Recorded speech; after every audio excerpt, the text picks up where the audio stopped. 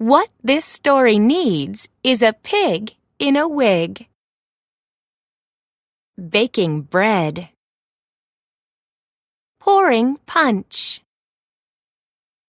And meeting a friend for a picnic lunch. This story also needs a blanket,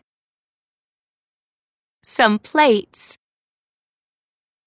a few carrots, and pies.